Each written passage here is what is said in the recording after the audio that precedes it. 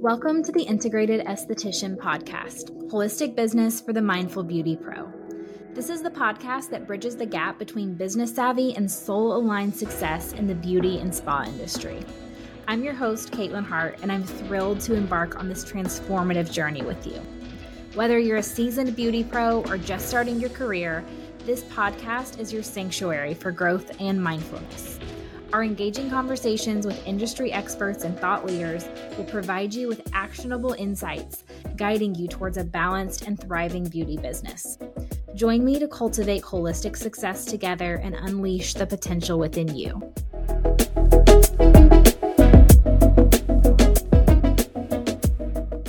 Okay, so today I want to talk with you all just about money.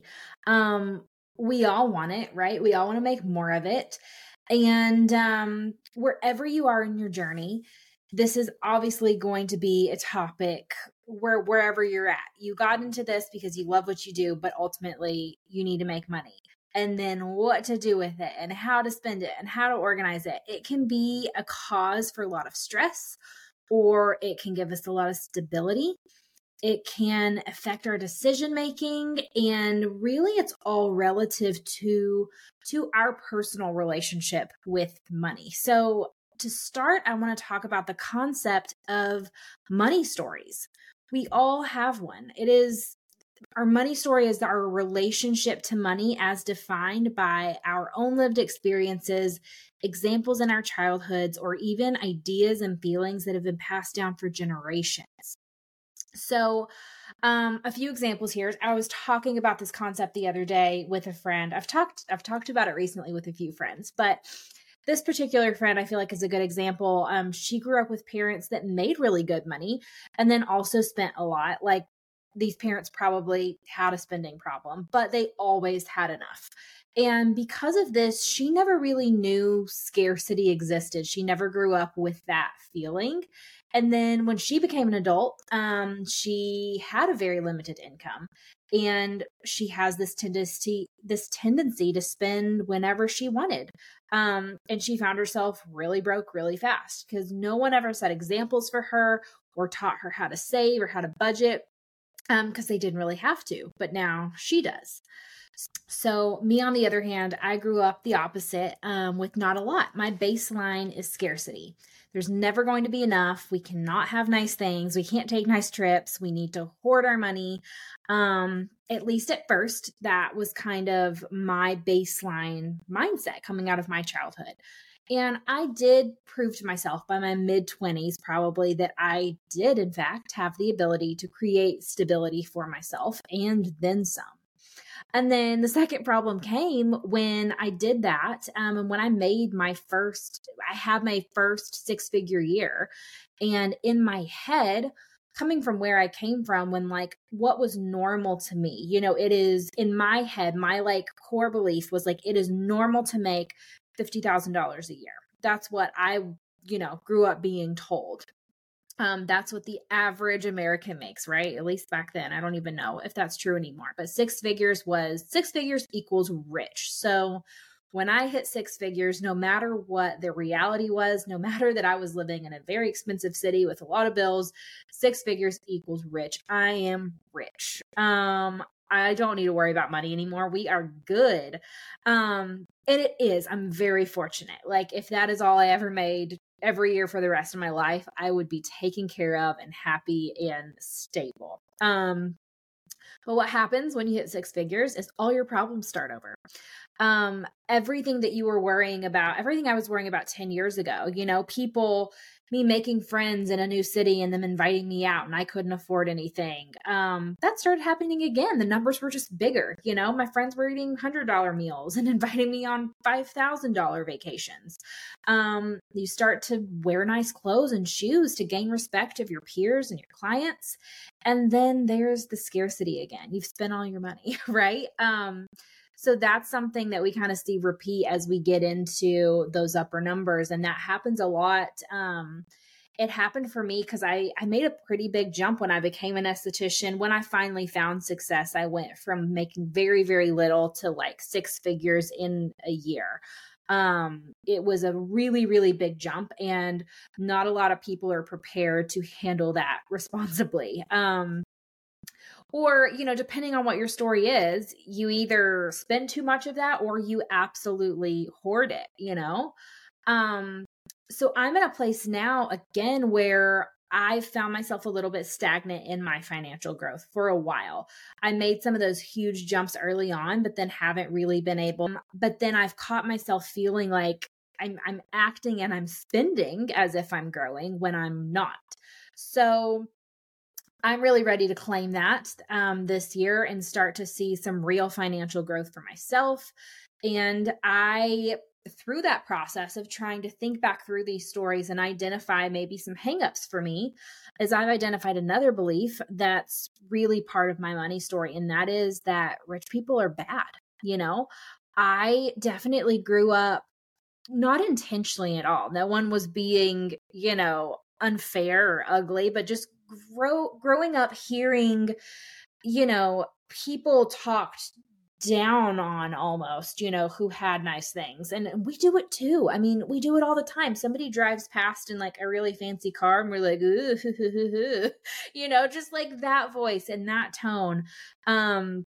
But the people around me, adults in my life, I saw them, talking down about people who went on nice vacations or drove nice cars, or, women that bought designer handbags are frivolous and silly and must not know how to handle their money, which is true for some people. But it's not even a specific, thing that was taught to me, but it's just that tone that I heard and adopted when talking about people who had nice things. Now, there is definitely an imbalance of money in the world, in this country, that is gross. And I want to acknowledge that. I also want to acknowledge that not everyone can just decide to make more money and have that available to them. Like, absolutely. And it's not that simple of just deciding and changing your beliefs and now you'll be rich.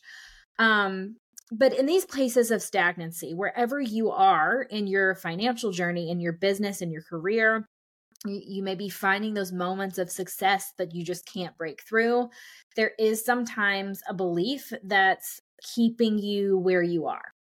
So I'm doing some conscious work right now to let go of that belief and replace it with a new one. That belief that rich people are bad, really replacing that with something like, I believe how much good I will do in the world when I make more money. And really, to take that a step further, I know that me making more money will be a direct result of how many people that I have helped.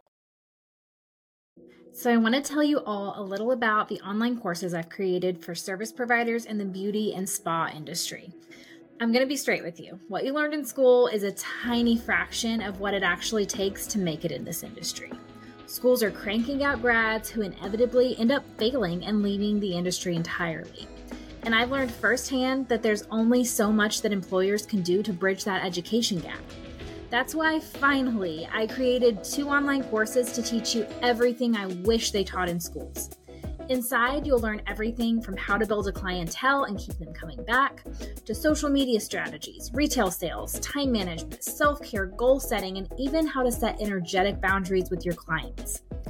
I've broken this down into 2 courses so you get exactly what you need no matter where you're at in your journey. Beauty Pro Foundations is for the service provider who is new to the industry or working in a team setting. Beauty Pro Mastery is for the solopreneur or renter. This includes everything in Foundations plus more on budgeting, finances, creating policies, and organizing your time to juggle it all. These classes were designed specifically to help you make actionable leaps towards your goals and begin to see the results immediately. Check out the link in the show notes to sign up or get more info, and I hope to see you all inside.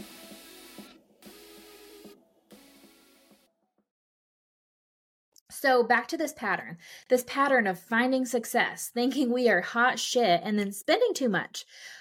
This happens in our personal lives and it happens in business too. So if you own a business or if you are a solopreneur, this is something you can see on both sides. So we find a little bit of success, and then we want to start acting like a multi-million-dollar company, right? So that exact thing happened to me. Like I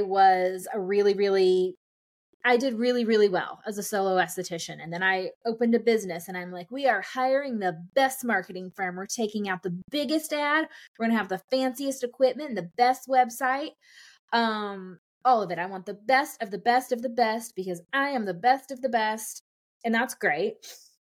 But those multi-million-dollar companies didn't start like that. They budgeted and they saved and they made really smart financial decisions, and they got to where they are and can take out the biggest ads in the newspaper because of the journey that they've been on. But you do all those things and then you're broke again. So I will say, like, I've spent a lot of time doing that dance in life and business. So here is where we start. What do we take away from this? First, like we talked about, identify your money story. Write it down. How is it informing your spending and your saving decisions today? And then you need to decide how much you want to save or how much you want to profit, and deal with that first. And then whatever's left is yours to play with. So, for example, personally, I know that I put away 20% of my paycheck every time I get paid into a general savings account. So part of that stays in like an emergency fund, and then part of it goes into small investments at this point. That's a more recent thing for us. And then I also put 10%, another percentage of that same paycheck, 10% of my paycheck in a special vacation savings. Now I know exactly when I can take a vacation, how much I can spend on it. There's no like splurging on a vacation. We know what's there or what's going to be there by the time the vacation comes around. It's part of the monthly budget. And then we have a family budget and we know how much we need to pay our bills, and whatever's left over is ours to do with whatever we want.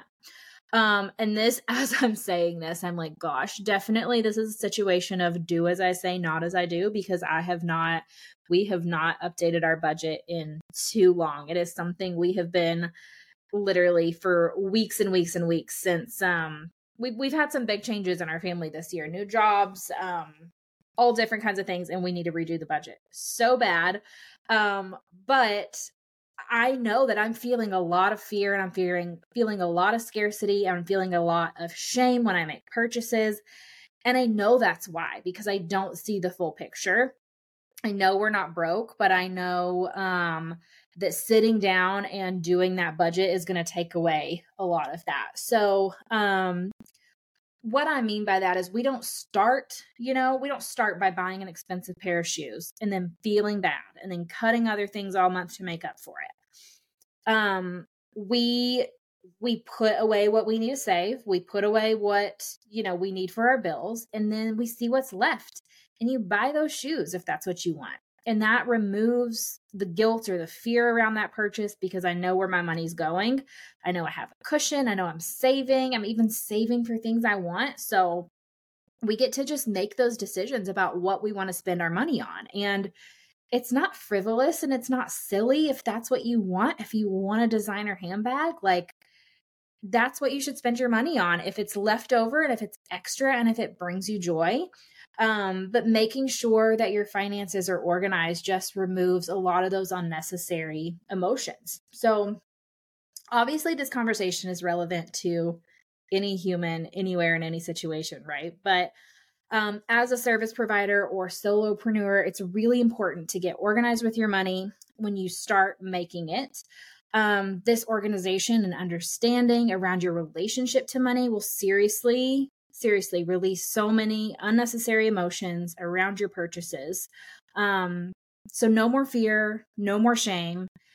Get organized with your money. I would love to hear from you. What is your money story? What do you do around financial organization, and how is that benefiting you in your personal life and in your business? I hope this was helpful, and I look forward to talking with you all again so soon. I will see you next time. Thank you so much for listening. Please help spread the word to all of your Beauty Pro friends by sharing a screenshot of this episode and tagging me at The Integrated Esthetician. And as always, please subscribe, download, rate, and review. I'll see you next time.